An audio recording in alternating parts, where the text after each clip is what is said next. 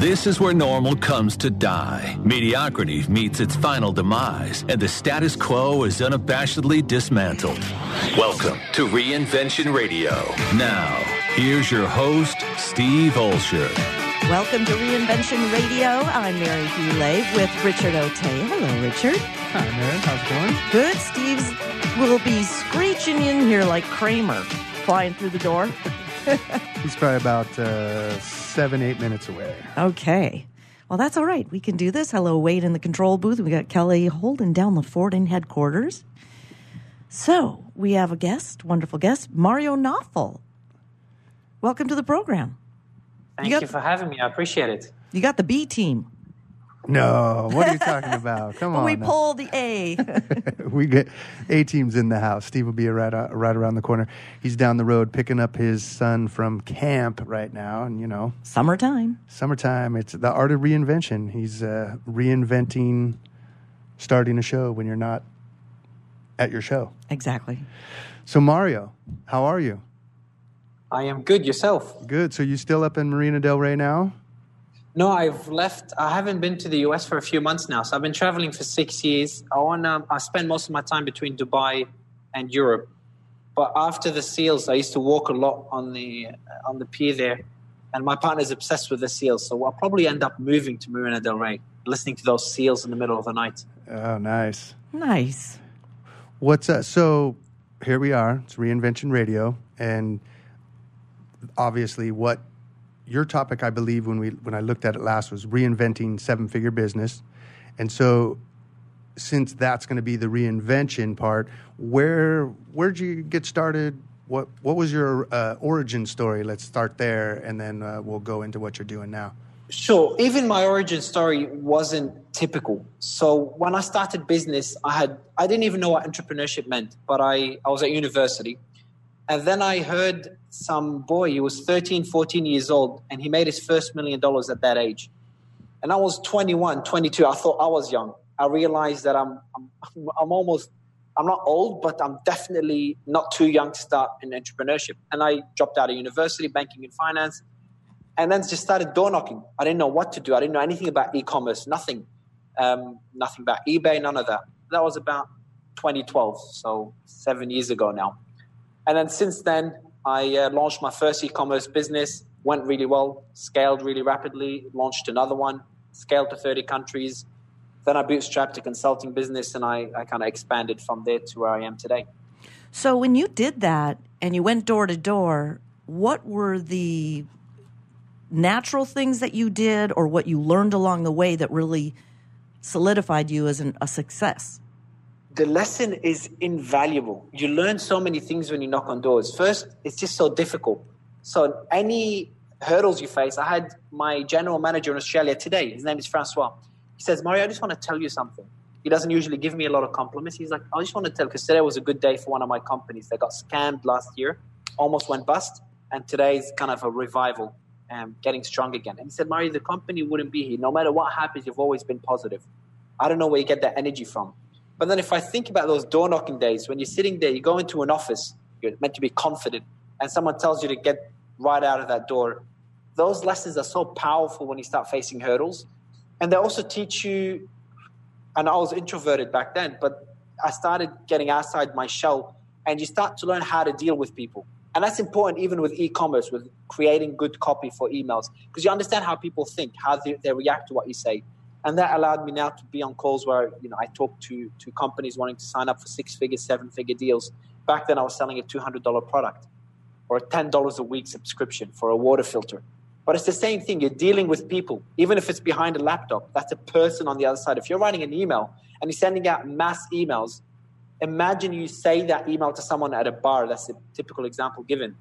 No, even when it's behind a keyboard, you're still dealing with people, and you should always keep that in mind. So from door knocking to doing e-commerce, selling thousands of products, or talking to corporations around the world, they're people buying your products, they're people buying your services, they are people behind those corporations. Yeah, that's a great lesson when it comes to the confidence, for sure. I could only imagine, it's like a defensive back in football. You just got burnt for a big touchdown, and you got to forget that last door you just knocked on and, take the positives and get ready for that next door knock. But what's interesting is you both got lessons from it, but you also might have learned you didn't want to do that because knocking led to e-commerce. Was it the same product, and you just didn't want to do it anymore, or how was that transition? My strategy was very simple: follow the money. I know it sounds very cheesy, but it's exactly what you should be doing. When you try many different ideas, whether it's door knocking, whether it's launching an e-commerce business, whether it's consulting, whether it's selling an educational program, you will test the idea. You'll put some effort into it. You should balance it out, not work 10 years developing the product. But you should put in some sort of effort and then see if people buy it. And that's what I was doing in door knocking. I would have a bunch of product. I started with water filters, then I try coffee machines, then I try LED lights, then I try TV spots, TV advertising, 10-second spots. And then whatever works, I doubled down on it. And the product that went well was a blender. And then I thought, people are wanting to buy that blender. I wasn't selling it. I was selling a subscription to get smoothie products for cafes to make smoothies. But the cafes want to buy the blender. All right, let me find a drop shipper. I started picking up blenders from his warehouse in my car, deliver them to the cafes. And then after that, I said, how can I scale this? See, following the money because people are buying blenders. Maybe eBay would work. I had no idea how to do eBay. I sat there, I've opened an account, I put the product there, and I didn't do what other people listing their product do. How do I stand out? So I'm like, all right, the main competitor that's really expensive is called Vitamix. You might have heard that brand. They are our main competitor now in over 30 countries. Back then, I was pretty aggressive. I was young and crazy. So what I put in my listing before eBay banned it is, do not buy Vitamix. Back then, my brand was something else. My brand is better at a fraction of the price. And that got me ranking highly on eBay. See, I did something different instead of doing what everyone else does. And I also followed the money. That worked. I got that cha-ching sound on my phone. I kind of went crazy, doubled down. Then I'm like, eBay takes a massive fee. Let me open a website. I opened a website. And then I did the same strategy. When no one's doing it, no one did. I've never seen anyone do it. And Google allowed it back then. There's no trademark. So I said, do not buy Vitamix on Google as a Google ad. And I went to my website. People couldn't even add the product to cart back then because I was using something called GoCart. And they have to go on the contact us page and contact me. And I got people contacting me. I'm like, wow. And then I upgraded the website and went from there. But that strategy of following the money and that other strategy of doing things differently and taking that risk, as long as it's not illegal or unethical, taking that risk, being aggressive, making noise with the Do Not Buy Vitamix campaign, literally built my first business. And then everything else came: Facebook marketing, incredible customer service, developing and improving the product, scaling to other. All these things came afterwards. But it just took that one thing. Don't look for that formula, but when you land on one, double down on it. The do not buy strategy, I doubled down on it for years until it didn't work anymore. Mm-hmm. It reminds me a lot of the Ray Kroc story. He was selling the the milkshake machines. Yeah, and he goes like, "Oh, I'm going to go. What are these guys? The McDonald brothers are they need 4 machines. I'm going to go." And he was following the money, right? Exactly. Showed up, saw what they were doing, and was like, "Oh, let's do this as a." But I think that's the spirit of entrepreneurs. What entrepreneurs do is they just try all these different things. As long as it's not shiny object syndrome, where you don't double down on something that works, they try a million things, and it's in their DNA to follow their money without knowing it. But actually, when something works, they double down on it. It's a mistake for an entrepreneur. If something works and they get excited by something else, like ignore it. That's probably one of the biggest mistakes for entrepreneurs that are just going in circles. Because for people to give you their money for a product or service or your time, it's a vote of confidence. It's a proof of concept. It's saying, hey, you're onto something and we're trusting you with our money. That's all that an entrepreneur needs before doubling down. Well, before I ask another question, for those who are watching the video, obviously someone new is in the room. What's up? Our fearless leader. So might as well you guys say hello and catch up. What's up? Hi, Mary. Hi, Hello. Richie. How are you? Hi, How are Steve. you? What is going on, Mario? How you doing, my brother? What's the good word? Things good in the hood? You've missed out on so much value, man. You've missed out on such an incredible story. Yeah, it's too right. bad. Yeah, the good news is I know how I can actually listen to the first 8 minutes of this. I know where I can find the replay on that, man. So, welcome, and good to see Mary. Good to see you, Richie. Yeah. Wade holding it down the studio, and Mario, I appreciate you hanging out with us. So, Yeah, it's the good old journey of trying to get from one side of San Diego to the other. Well, I've got my boy in rowing class here in the summer, so all the way down in the bay, coming all the way over here to the studio, and here we are. So hanging out, man. So I appreciate you guys. Reinventing first world problems. Right? I Yes. know, exactly. Appreciate you guys jumping in quickly here with Mario, man. What a hell of a story, dude. You got a whole bunch of interesting things going on.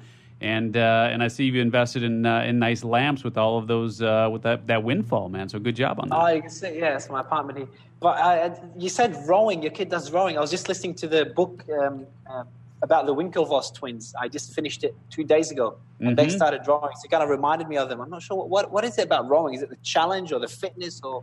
You know, it's the easiest way to get a scholarship for college here in the States. That's funny. That's why I put I was like, hey, you should check this out, man. Because I mean, look, my boy's got all kinds of athletic talent, but he's not going to be a rock star soccer player. He's not really into lacrosse. He tried football, not really a thing. And I was like, this crew thing might be interesting because there's not a lot of folks that do it, and a lot of Ivy League folks, a lot of Ivy League schools give scholarships for that, and other schools in Pac-12 and so on. So I was like, why don't you try rowing? And so we'll see what happens. But he's getting the work out of his life, man. It's You hard, can get you in USC with just I a was just picture of gonna you say. rowing. with just a picture of you. Exactly. I didn't say anything, but yes. Oh man! So I don't want to step on toes because Richie, I know you had another question. Thanks for pausing for me to jump in here, man. What was the next question you were going to ask? You know, it was great. So obviously, we know a little bit because we saw a backstory, but a lot of people don't know. So here you are, and you're saying it's a mistake for entrepreneurs to start the next new thing. But at the same time, you got a lot of things going on. So what is the balance there? Yeah, look, I think you hit the nail on the head. It's all about balance. A lot of people love to say, you hustle, you work your ass off. Other people say, don't work too hard. You have to be strategic, business life balance, work-life balance.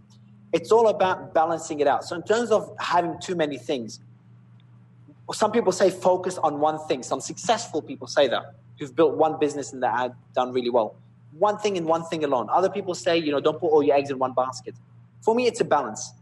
If I started my first business, before doing anything else for the first 3 years, it was just that one company called Fruity. 7 figures year 1, 8 figures in year 2, scaled to 30 countries. It was just one business. Then expanded to events and other products. But I had to balance it between me having shiny object syndrome and always wanting to try new things, but also me spreading my risk. Because when one of the suppliers screwed Fruity and we had to go through a patent case, and that really hurt the company, plus we had an accounting crisis in the same year, the company was down to its knees. We literally spoke about closing the company down a few years ago. But if I didn't have other businesses that did well, I would not be in a good situation. But I did. So a lot of my team members, instead of letting them go because we had to cut costs, they moved to another business. And they started working there and bringing value there. And then that business got scammed last year. I was through a horrible scam. Lucky I had other companies because instead of losing those team members, bless you, instead of losing those team members, they moved to these other companies. So I had different baskets, and that allowed revenue to flow when if I only had one business, I would be down to my knees. Now, you might say, well, if you focus on that business, maybe what happened would not have happened. It's hard to say that. Hindsight 2020, but it's hard to know. Some things are beyond your control. One of my businesses was a consulting business in blockchain, and the market went to shit. We all expected it, but businesses cut down 95% of their staff, and we were not immune to that because everything just went on a standstill, like the dot-com bubble. Now it's picking up again.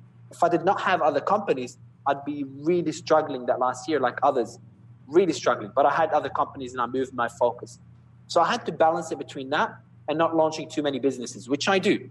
I get too excited sometimes, and I launch that. I've got a whole bunch of ventures here on my whiteboard. I do that sometimes, and I have to kind of bring myself back to reality. Okay, all right, it's not worth it. Cut it down. Now, how do I know what to cut down and what to double down on? The strategy we discussed before, focusing on what works. Jim Collins says you throw pebbles, and then when a pebble hits, you go with a cannonball.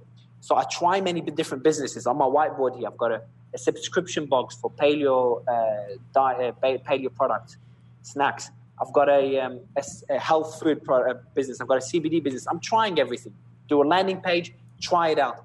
When one works, when people start paying me for that product, that means this is a business that I'm going to double down on. Maybe 4 of them fail, 1 works. I'll double down on that one that works. And I've had ones that didn't work. So let me jump in here for a second, and perhaps you covered some of this, and perhaps this will be fresh territory then. But let me just make sure I'm clear on this. So of the 14 companies, it's 14 that you have right now that are operating. Is that correct? I'll have to look at it. I don't know. Whatever the number. If you lose count, that's either something amazing or that's a huge problem. Like I can't figure out where to reconcile that. But I started 14 businesses, but I wouldn't say it's 14 businesses that you'd be able to build. So I've got, if you look at my businesses, 4 core businesses, the 80-20 rule, and it's those 4 core businesses that make up 95% of my revenue. And so what is the total gross revenue then of each of those 4 core businesses right now? The 4, they're all doing either 7 or 8 figures spread across them. Each one is in the millions. Some are doing 8, some are doing 7. Mm-hmm. And so how active are you then with each of those? Or do you, like, as you look to start, because the Pebble analogy, as I understand it, and just kind of playing off of that then is, okay, so you throw some things against the wall, you see what sticks and so on.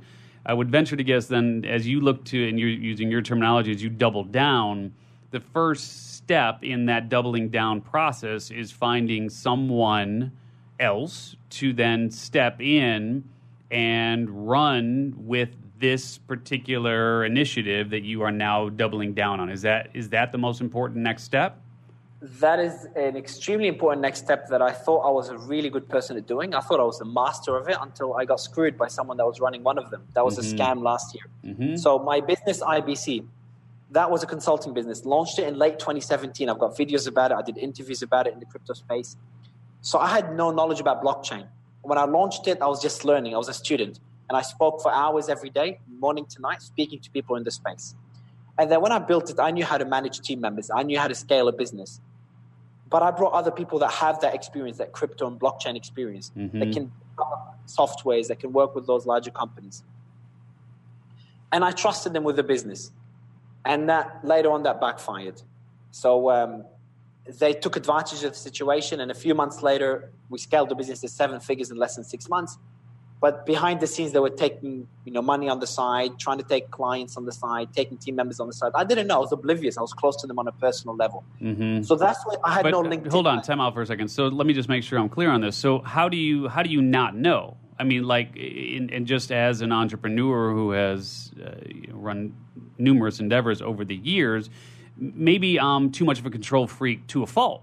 Right? I mean, like maybe that's one of my, I don't know, maybe that's one of my downsides as an entrepreneur is I'm too much. Kelly's texting me right now. Yes, you are. But, reality is I could never imagine not knowing where things are from a financial perspective.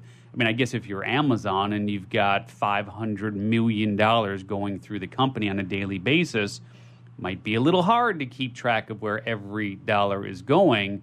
But at the 7-figure level and even at the 8-figure level, how did you lose control of where the dollars were going? Did you just kind of step away and wash your hands of it and go, I'll wait for the residuals here and whatever happens, happens? Or just because as an entrepreneurial lesson here, let's talk about how you allowed that to happen. 2 mistakes. So the first one, my biggest mistake in business that lost me a lot of money, money that would make someone cry, is not having a good accounting team. I ran my businesses for years without even having a P&L. That's mind-boggling. Exactly. You can see. No, I'm nodding my head because we're right there right now. I mean, we're in our business that will probably do $2 million this year, and Kelly, who's my right-hand person, and I just finally sat down and said, we need to treat this like a real business, which I've done with other businesses in the past, but in this business, same thing, man. No P&L, no real understanding of where we're at from an accounts payable, accounts receivable standpoint on a weekly, monthly, quarterly basis. And I'm right there with you. Yeah, so please keep going.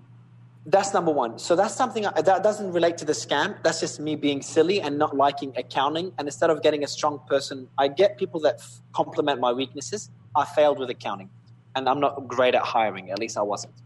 So the first mistake. Second mistake is how did those people take clients behind the scenes, etc. Because I trusted them too much, and they work remotely, not in an actual office.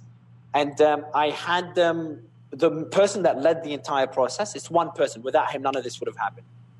I trusted him so much that I gave him access. I did not have, what is it called? We have a software that monitors your screen, so you know how much a person's working and what work they do. You can monitor it. Mm-hmm. Everyone has it in the company, but because that person he worked really hard. He worked 15-hour days. He was so dedicated. He was an incredible salesperson. Obviously, he tricked me as well, and I'm a good salesperson. Mm-hmm. And us not having that finger on the pulse backfired. And it didn't only catch me by surprise. I wasn't alone. My team members, they were also control freaks. They couldn't spot it. And he was just planting those seeds behind the scenes. I don't know how we couldn't spot it. And I'm not alone. And then one day he just took one of our clients and kind of disappeared, blocked me off. There's a legal case against him and took a lot of money with him. So that's that. That's not related to the P&L, but I think that's just a downside of delegation. I think there's a risk you take as an entrepreneur. And I'm sure there's other people that went through a similar process. It's bad luck and me trusting people, which is one of my weaknesses that probably led to this. And I genuinely don't think it's something that will happen again. It's not that common. Most people are good people. Mm-hmm. And it's not common that you land on bad apples. Mm-hmm. But at the same token, I mean, you can, Richie, we're just kind of joking around a little bit in terms of the crew and getting him into USC, and that sort of thing. Yeah, I mean, look, when ego and money and reality comes into play for a lot of folks, it's hard for, far too many people to resist that temptation. So what sort of protocols or safeguards have you put in place then at this juncture to prevent something like that from happening again? Yeah, I've taken some big steps. So the first thing is there's no more trusting people. Everyone has to use that. Everyone has to sign an NDA. He did sign one, so that's why there's a legal case against him, and non-disclosure agreement and a non-circumvent agreement. But we've had team members that we trusted that did not get them to sign one. Everyone has to sign one. There is that software we use to record the screen when people are working so we can monitor and check what they're doing. And plus, we just don't trust people. We're always watching people. But the biggest step I took, a year ago, I didn't have Instagram. I didn't have Facebook. I didn't have LinkedIn. I've got all these companies. I didn't have LinkedIn because I always like to be behind the scenes and putting other people as the face of the business. And I build the business, but I enjoy life behind the scenes. Mm-hmm. That changed completely. And I started doing more interviews like this one, visiting incubators, bringing value. I've got LinkedIn, built 7,000 followers. My team even launched my Instagram. I don't use it, but they post things on there. I don't have Facebook yet. So the personal branding aspect, I doubled down on it. And it's brought me tremendous value, something I've wanted to do for a long time, but I've always been very private. Mm-hmm. That helps. I don't want people to listen to what I'm saying about me being scammed and say, shit, I can't give... Sorry for cursing. I'm not sure if you meant to. But yeah, no, it's fine, dude. Yeah, all good. Okay, cool. I don't want to give any of my work to anyone because, what if I get scammed as well? Then you're going to be in the same position you are right now because if without trusting other people and building systems to scale, you will not get to that high 7-figure and 8-figure range and 9 figures. You have to trust other people to run your business. I'm sure Facebook CEO doesn't look at the company's P&L in detail every day, doesn't know about every single expense. You just can't. Yeah. And I was in the same position. But you have to do it right, and it's not easy. So Kelly just wiped out all of my accounts. I just got the text there. Thanks, Kelly. Appreciate that. So let's talk about tools then that you use, because clearly I have to put Kelly back under a monitoring here. So, what are some of the tools then that you're using to monitor the activities? Maybe whether it's a SaaS type program, or what are you using from a tool perspective then to monitor these companies and activity of individuals, et cetera, et cetera? Sure. I'm just thinking about them. One of them, I don't know how I don't remember it, but there's a lot of them. It records their screen so that you can see what they type and what they open and close. So if you Google something like monitoring remote employees, exactly, the name will come up. I'm not going to do it now. So that's the number one. Number two is LastPass. So LastPass is a great way to share passwords without people seeing it. So if you want someone to access something, you don't want to give them the password. You can share the password in LastPass, where it automatically fills it for them, but they don't have to. They can't see the password. So that's the second one that was really neat. And the third thing is a project management tool. We use just Asana. We can use Basecamp. And so whenever someone leaves our company, and when we were scaling in early 2018, we were hiring a person a day. So we're hiring very quickly. And we had to fire fast, of course, because when you're hiring that fast, you're going to hire some people that are not qualified. And when you fire people and they did some work, how can the other person take over their work? Well, if it's in their brain, you lost it, unless they're really nice people. But that's why if it's on a project management tool, it's that simple. A project management tool is essentially outsourcing your brain to a software, a computer, because the human brain is far, far, far, far from perfect. So when a new person comes in, they take everything that person's done, all the ideas, everything they're working on that project management tool. Those three things are essentially the core of us scaling as a business. Yeah, and I'm sure Richie and Mary, you guys have a ton of questions. So let me just ask you one more, and then we'll turn it back over here to the people who actually asked the right questions. But let me throw this out at you first, which is, do you, at any stage of your career or in your current initiatives, current endeavors, do you take in any outside capital whatsoever to fund what it is that you're doing? And if not, do you have kind of a golden rule, so to speak, of how much you're willing to invest personally in each of these endeavors? Yeah. So you'd like the answers here. Now, one of my businesses, the blockchain one, purely focuses on fundraising. So we work with family offices and VCs to raise capital for other businesses. That's what it does. However, I've never done this for any of my businesses, and I'm very open about it. I just never needed it, and that's not the way I do business. I'm not saying it's wrong, but the way I do business is I make sure something is profitable or revenue generating from the get-go. Because that means my risk is a lot lower. If it's making money now, I'll probably make money later on. But if it's not making money now and I'm relying on VC money, it's less likely we'll make money later because it's not working now. I don't want to spend 2 years on something, spend 2 years of my life before I know if it will work or not. Businesses have a 90-something% failure rate, and they're all good businesses that got investment. They got VCs supporting them. Businesses that get VCs to vet them and accept them get 90-something% failure rate. Now, that 10% that succeed, they've done really well, but I don't want that risk. I don't like risk. I want to sleep well at night. And I think a lot of people tend to ignore that 90-something% that failed. Those good teams, good projects, they probably did the right thing, but maybe timing was wrong or someone else did it better or some black swan event, and they failed. I really don't want to be one of those businesses. And that's why I prefer to just get something generating revenue or profit from the beginning. In terms of how much of my own money I like to put, I prefer to put zero, but it's mainly resources. I leverage my resources. So I have team members. When I launched IBC, I'm launching Zens. Let's use that one as an example. It's an aromatherapy product. I launched it a few months ago. It's already 6 figures. And I didn't put much money in there. But I did put my resources. Some team members from my other company, they're spending their time on this business. I leverage my warehouses. I had to buy the stock.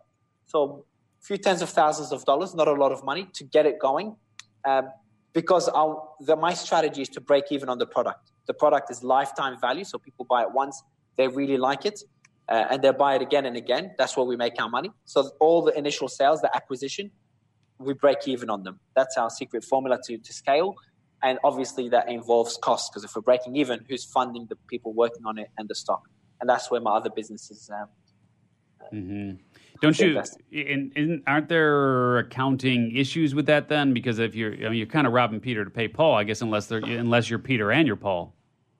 They're all my companies, but how? I don't know how they do it from an accounting perspective. As you know, that's where I'm not really good. Hence the problem in the past. Yeah, right. Yeah, exactly. And it's still the problem. Like I'm actually yesterday I had a call with an accounting firm, and my brother, who's also my CEO, was having a call with one in about 10-15 hours, because we want just give it to one company that has an immensely good reputation. Say, look, you know what? Just take this headache, and I don't want to think about accounting anymore. So get your accounts right for anyone that's starting a business.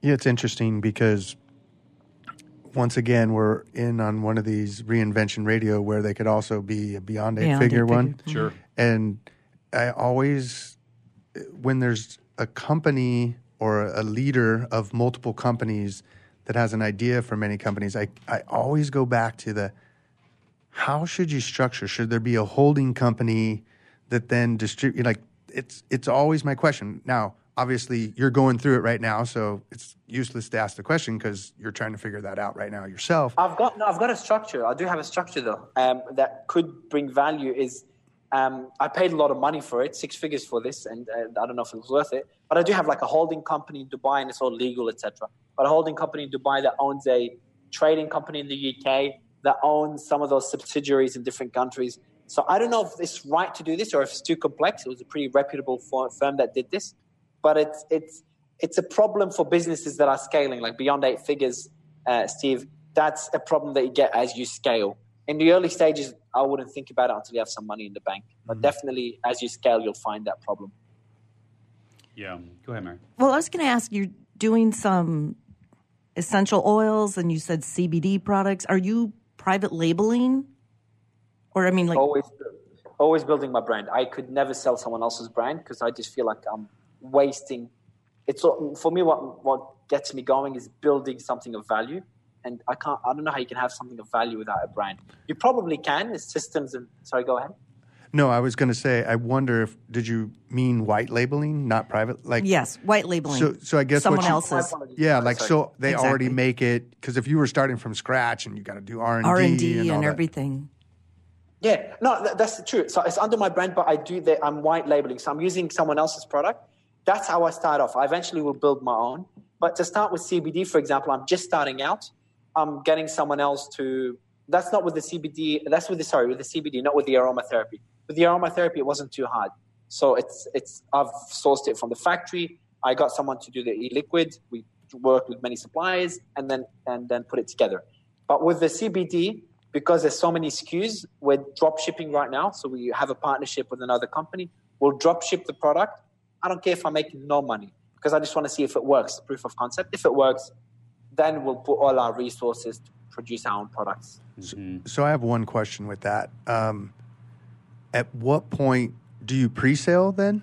Do you say with this aromatherapy, here's what it is, this is a pre-sale, that worked, now I'm going to go source it and go get all the other stuff? Or do you say, I put X amount of dollars, I put $50,000, $100,000 aside. When I get a good idea, I'm willing to put that towards it. Which way do you go? Because I like the whole landing page, sell it first. I love e-commerce myself. But that's where my question would be. At what point in the process is enough to prove it out for you? When someone gave you the actual credit card for the product and you say, I'll send it to you in a little while, or you actually have it in the warehouse already? Okay. So I'm going to be completely open. I do both, and I do a third way that most people are too scared to do. Just like I said, that don't buy my competitor's strategy. Too many people were scared to do it, even though it was legal, because they didn't want to upset the competitor. I did it. It's the same thing here, and I'll tell you what the strategy is. So first, if it's an idea that I know works, because everything adds up. There's already a brand doing it that's selling really well. The demand is there. I look at Google Trends. I know there is interest. I might have asked people in my database. So once you know 100%, not you feel, you actually know, numbers show you that there is demand, definitely put money, buy some stock, because it's very hard to do pre-orders. That's number one. I'm doing that one with Zens. That's how I started Zens, which now I've got stock and is scaling to the 7 figures. The Aura, which is launching in the US, it's a CBD product, but I'm not sure if it works. Plus, there's a lot of work involved in getting it produced. So with that one, I'm doing a pre-order. Low price or register interest, both. Low price, landing page, because I think it's such a unique product.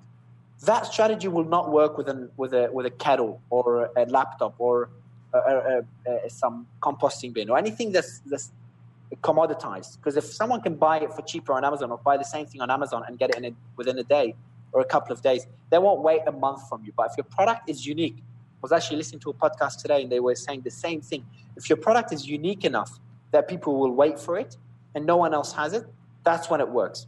Actually, it was Kurt on the Unofficial Shopify podcast. And he was saying that pre-order doesn't work anymore, him and his business partner. It doesn't work. Unless the product is really unique. And I agree. I think it works if you have a really, truly unique product. And that's where what we're doing. And now the third strategy that no one will dare to do is and I'm doing it right now with one of my businesses, I'll promote it for 3 days, really, really heavily, 3-4 days. Say it's in stock, even though I don't have the product. Now, many of you might like, whoa, man, this is unethical. I refund them immediately, and then I give them a discount when it comes in. So they actually appreciate, hey, we paid for it. I say, look, sorry, we can't get the product in time, but I tested the market. Now, you have two options. Not do this And probably I don't do this often anymore because I'm really a big company. So I've got a brand reputation. I don't want to risk it. But if you're just starting out and you have nothing to do, like you have nothing else to, nothing to lose, do this rather than putting a lot of your money and then losing everything. Do it for a day or two. If you refund people and apologize, what's the worst? They got their money back. What are you going to lose? And then you lost potentially a horrible idea. Now, I'm mitigating that risk. So I'm doing it with a business that's drop shipping. So I'll say to them, hey, it's going to be a 3-day delay because we don't have the stock. It's in Australia. And we'll drop ship it. It'll take 3 days to be delivered, 3-4 days. Or refund them if they don't want to wait 3-4 days. But back when I started business, I actually pretended to sell a product when I had nothing. I had nothing at all, no brand, nothing. I didn't even have in stock, just to test the market, and then I'll refund people immediately. Mm-hmm. Yeah, I mean, really interesting approach to that. And, of course, that's part of what being an entrepreneur is all about, is being creative and trying to figure out interesting ways to make things work here. And when you're going into a competitive space like you are with Zens and some of the other things that you've done, it kind of feels to me like, well, the old adage of the best marketing wins, right? Because there's nothing, if you're simply taking what someone else is manufacturing and you're putting your own label on it, and at the end of the day here, it's the same product in a different bottle with a different look. Just speak to the power of marketing as it relates to the endeavors and initiatives that you've taken on over the years, and as you look to move forward. How important is it? What do aspiring entrepreneurs, especially aspiring 7-figure entrepreneurs, need to be thinking about? And for those watching us live here, and we do encourage you to join us live every Thursday from 12 until 2 Pacific, you can join in on the conversation. I haven't shared this, I don't think yet, but you can join in on the conversation. If you have questions for Mario here at 866-977-2346. So 866-977-2346. Feel free to join in on the conversation if you have questions for Mario here. But just speak to that in terms of the power of marketing and what goes through your mind as you're looking to tackle what ostensibly is a commodity business. I honestly love that question. I think it doesn't apply to me. And okay, that's a really cool question. Really cool. So I'll start with Zens. Zens is not a commodity product, luckily. So it's a product that there's only one competitor at the moment, but it will become a commodity product. It's not patented, and it's not hard to manufacture. I know it will become a commodity product, even though it isn't yet. Now, how do you stand out when there are anyone can just copy you using Amazon and then sell it on Shopify or Amazon? So get it from Alibaba and then Shopify, Amazon, sell it. Anyone can compete with you. And that's where the cliche of branding comes in. But what is branding?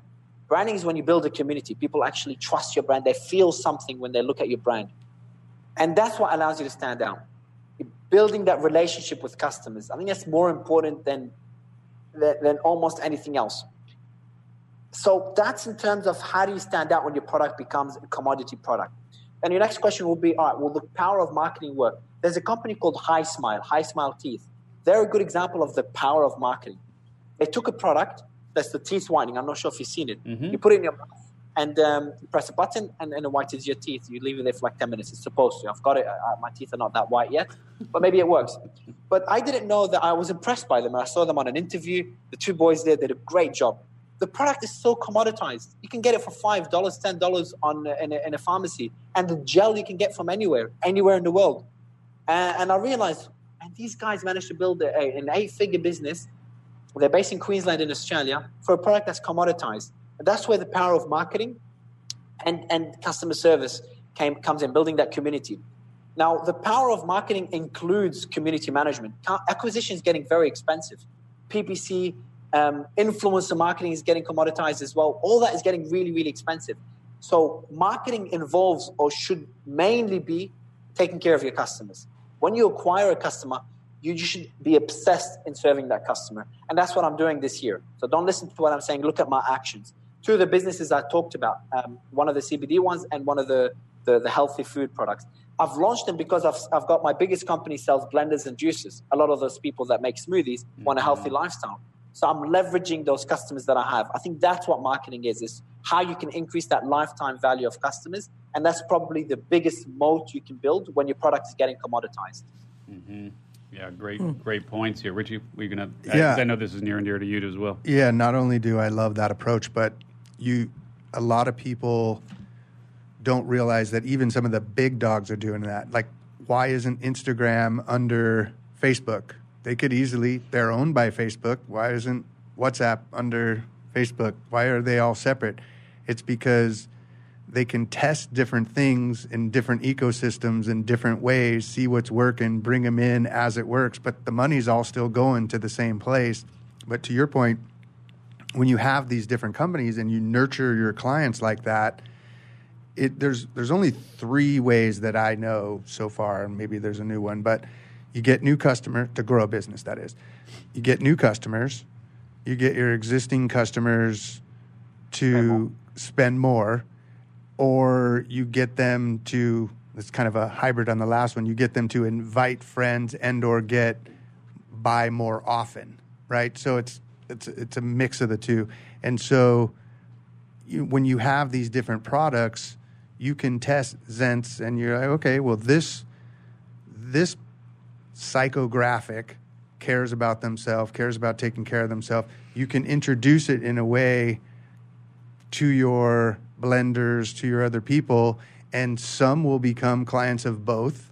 But if they don't, it doesn't hurt anything. Like, that's the beautiful part of doing it like that. And I think literally the big companies are showing us right before our eyes to keep it separate, but keep that customer experience tight. Exactly, and I think Jay Abraham talks about those 3 points. I was speaking to his team yesterday, and we actually went through it. One of his business, Rob, and his team. Jay Abraham talks about these 3 key points. That's how you grow a business. You get the people to pay more, you get them to buy more often, or you get your price higher, so the value is more. And I think the latter to the 2 that you mentioned, where you get them to buy more often, or buy so more often, or buy for a longer period of time, increase the lifetime value. That's what I'm doing with my businesses. That's my formula. So I've got the Fruity customers, and I'm just getting other businesses. I had my team today, a few hours ago. We were on a call, and my CEO and brother, who loves to disagree with me, says, Mario, why are you launching these 2 businesses? One of them sells health and food products. The other one is a subscription box for guilt-free desserts. Why are you doing them separate? 2 separate landing pages, separate brands, separate businesses, but you're promoting them to the Fruity database, which is our core company that sells blenders and juices. The general manager in Australia asked me the same question, like, why not put them all on some same website? I told them it's because it's a test, and because it could turn out to be something completely different and unrelated. We don't know what will happen to it. You could merge it later, but when you're testing it, keep it away from your core business. Facebook with Instagram is a perfect example. Facebook never mentions Instagram when he's talking about Facebook and their report and all that. They never mention Instagram. It's always separate. They're launched. They're all over the news now, or with the Libra cryptocurrency they launched. And they don't even mention Instagram anywhere that it's not related to Instagram. And he talks like Instagram is Zuckerberg and his team. They talk like Instagram is a completely separate company, even though it comes to him. And then people hate Facebook. Like, I had enough of Facebook and all these privacy issues, and they go to Instagram. Yeah, exactly. And everyone knows Facebook owns Instagram, and they still do the same thing. They say the same stuff. I prefer Instagram over Facebook. I don't trust Facebook. And it shows that genius that whoever decided to split them away like this. And I love that strategy. Well, especially when you actually place enough ads on both of those and you realize it's literally one little extra button and you can advertise to both of them. Pretty easy. So let's do this. I mean, there's a lot of ground we can cover with you, obviously, and you have a million different things going on. So thanks for taking the time to hang out with us here. Just knowing how much you have going on, I'm sure this will get a bill for, 10, 12 G's or so for this hour, something like that. So just hold off on that invoice if you don't mind. But let me ask you this, man. So Go Global, that seems to be a completely separate piece, and just talk about. Because not only are you doing your own things, but to understand that you're also then putting your fingers in the pot of what other people are doing. And so just want to have you speak to that for a second, and then what sort of criteria you look for when it comes to investing potentially in other great opportunities. Yeah, Go Global and IBC, they're 2 businesses that have a very interesting strategy. And again, your questions are perfect timing. I was speaking to someone in my team today about one of the strategies I'll mention to you. We only came up with it yesterday, so here we go. So Go Global, what it does is it looks for businesses. It doesn't inject capital. My VC fund is completely separate. So Go Global injects our time and resources and logistics to help a business scale. So we only partner with 2 or 3 companies a year. And then we look for companies that already have traction, they are successful in their specific country. And then we partner with them, we take equity or some sort of revenue share, and we help them scale globally. So that's what Go Global does. And my VC fund, it doesn't invest in startups. But IBC is also doing very interesting strategies. We're looking for businesses that are struggling, and that's where we inject capital and time, and we build them up. They have a community, they're struggling, we look for certain niches, and then we help them scale. It's very, very new. What do we look for? We don't care much about the leadership. It doesn't have to be great leadership. Why? Because we're happy to take that leadership. But we look for the people that can execute. We can do the leadership. I'm perfect at that. But we're looking for great developers or great marketers. We have mainly great developers, people that build incredible products, and then we take over everything else. We build the community, we market the project, etc. So we will try to find that talent. We take an equity share, we get vested in that business, and we could fail with them, and then we help them scale over time. And that's something I'm going to double down on later this year. Mm-hmm. Yeah, interesting. So for those who are looking to start a business and obviously you've started a number of businesses, what are some of the key indicators, KPIs, like what specifically would you suggest someone do today if they want to start a 7-figure business? Test different things, and when something works, when someone trusts you with their money, they say, hey, I think what you're offering me brings me X number of value, and that's how much it's worth. Here's $50. That's a vote of confidence. I launched a product. You're talking about all my companies doing 7 and 8 figures. I launched a new business called Investor Syndicate, where we help businesses raise money. And we launched it. We had one person initially buy. It's $1,000. One person buying. It's peanuts for considering my other businesses. But that meant so much for me and the team that knows how I think that we celebrated just one person buying.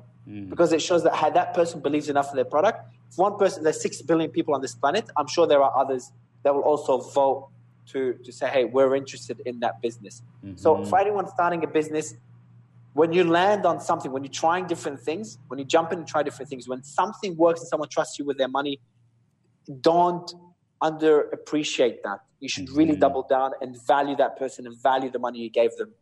And if you have that mentality as you grow your business as well, I think that would be a good formula. There's no formula for success, but that's a great way to make decision on what to focus on. Mm-hmm.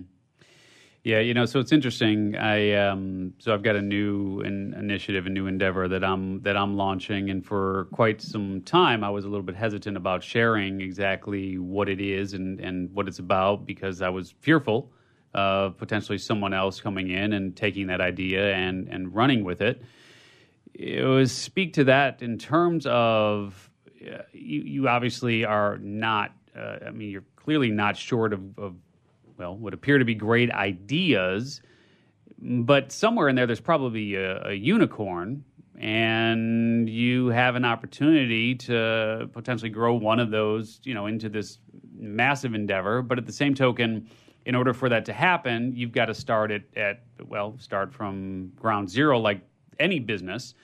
And that requires you're talking about it and sharing with others what it is and what it's going to do, and even going out and marketing it. So can you just kind of talk a little bit about the balance in your mind between sharing great ideas and trying to gain traction and being concerned about people with much deeper pockets and people who can execute perhaps even better than you can? They go hand in hand. Gaining traction and sharing the idea if you think about it, they're very similar or the same thing. To gain traction, you have to share the idea. So I meet a lot of startups that come to me. We have that great idea, and IBC gets a lot of startups. It's not even my VC fund. So many of them are great ideas, but you'd be surprised how many have the same idea. So there's so many people on this planet. I'm sure someone will have a similar idea or the same idea as you, whoever else you're referring to. It's about the execution that counts. Yeah. And you might say, yes. Now, what if someone with big pockets can do it better than me. It's a risk, and sharing it with the right people. Now, are you worried about sharing it with investors? Because investors never do that. Because that's the point. Well, that's why they're an investor, because they don't want to do it themselves. So if you're sharing it with investors, why are you worrying? Investors are looking for the people to build the ID. So if they don't invest in you, you should look at yourself. Why didn't they invest in me? If they went and did it themselves. So it's very, very rare for an investor to copy an ID. Very rare. They care about their reputation as well. Plus, they never sign an NDA, so you have no choice. They will. I've never seen an investor sign an NDA. Now, if you're sitting there sharing it on Facebook to people that are unrelated, that will not buy the product, what's the point? If you go on a podcast that's full of entrepreneurs like this one, and you tell them the ID, if they're not going to be a potential customer, it's a risk. Like if I went into one of my IDs right now, I was vague about one of my IDs, the CBD product in the US, and it's not on my website. Why? Because I know it's not that hard to launch that product, and I know if someone in the space right now that is in the CBD space hears about it, it could backfire on me. So it's about being strategic on who you share it with. But when it comes to investors and people that could become your customers, you cannot grow without sharing it with those people. So it's just a matter of time before you have to share it. Yeah, great point. Richie, Mary, anything else to add before we let Mario jump here? Well, it's funny you brought up the CBD, because I was going to press you on that a little bit, because it was vague. And so I'm going to ask it in a way to where it'll challenge you, and you can still reveal what you want to reveal. What made you want to jump into that space when there's so many damn people jumping into that? And it's obvious. Now, I know the obvious answer is a lot of people want it also, right? That's a no-brainer. But the combination of the competitors, and you can't even really advertise it in very many places without them, And so I'm wondering if it's specifically because you have this list and you want to do it, backdoor through your other companies and not. Like, what can you tell me about why you picked that? I can give you, without telling you about the product, I can answer your question really directly and accurately. So, go ahead. So I would say, why did you pick CBD with all the competition in that market, and specifically, what are you doing different? I don't even use CBD. I've tried it once. It's got me tired. I don't need it. I've got energy. I don't have pain. And I believe in the benefits. So it's not me personally. It's more of a business decision. Why am I entering CBD? So what people tell me, man, it's so crowded. I'm like, yeah, you think CBD is crowded? Go have a look at selling blenders compared to CBD, a product that's been around for decades. That's crowded. CBD it's not crowded yet. It will be crowded when the big guys come in. That's when it's going to get crowded. And the people that are complaining it's crowded now, it's hard to make money, they're going to be out of business when the big guys come in. So CBD is not crowded yet. It's definitely more crowded than the early days. Sure. It's maturing, and that's normal. Demand is increasing as well. But it's in the early stages. Also, being crowded, of course, shows demand. People that would nothing. If something's not crowded, you should be worried, hey, there's no one doing this. Is there anyone buying it? So that crowd gets me more excited. Obviously, you could say, man, I wish I went in a year ago. It was so much easier. Yeah, you could say this for 5 years. There's still money being made by startups now.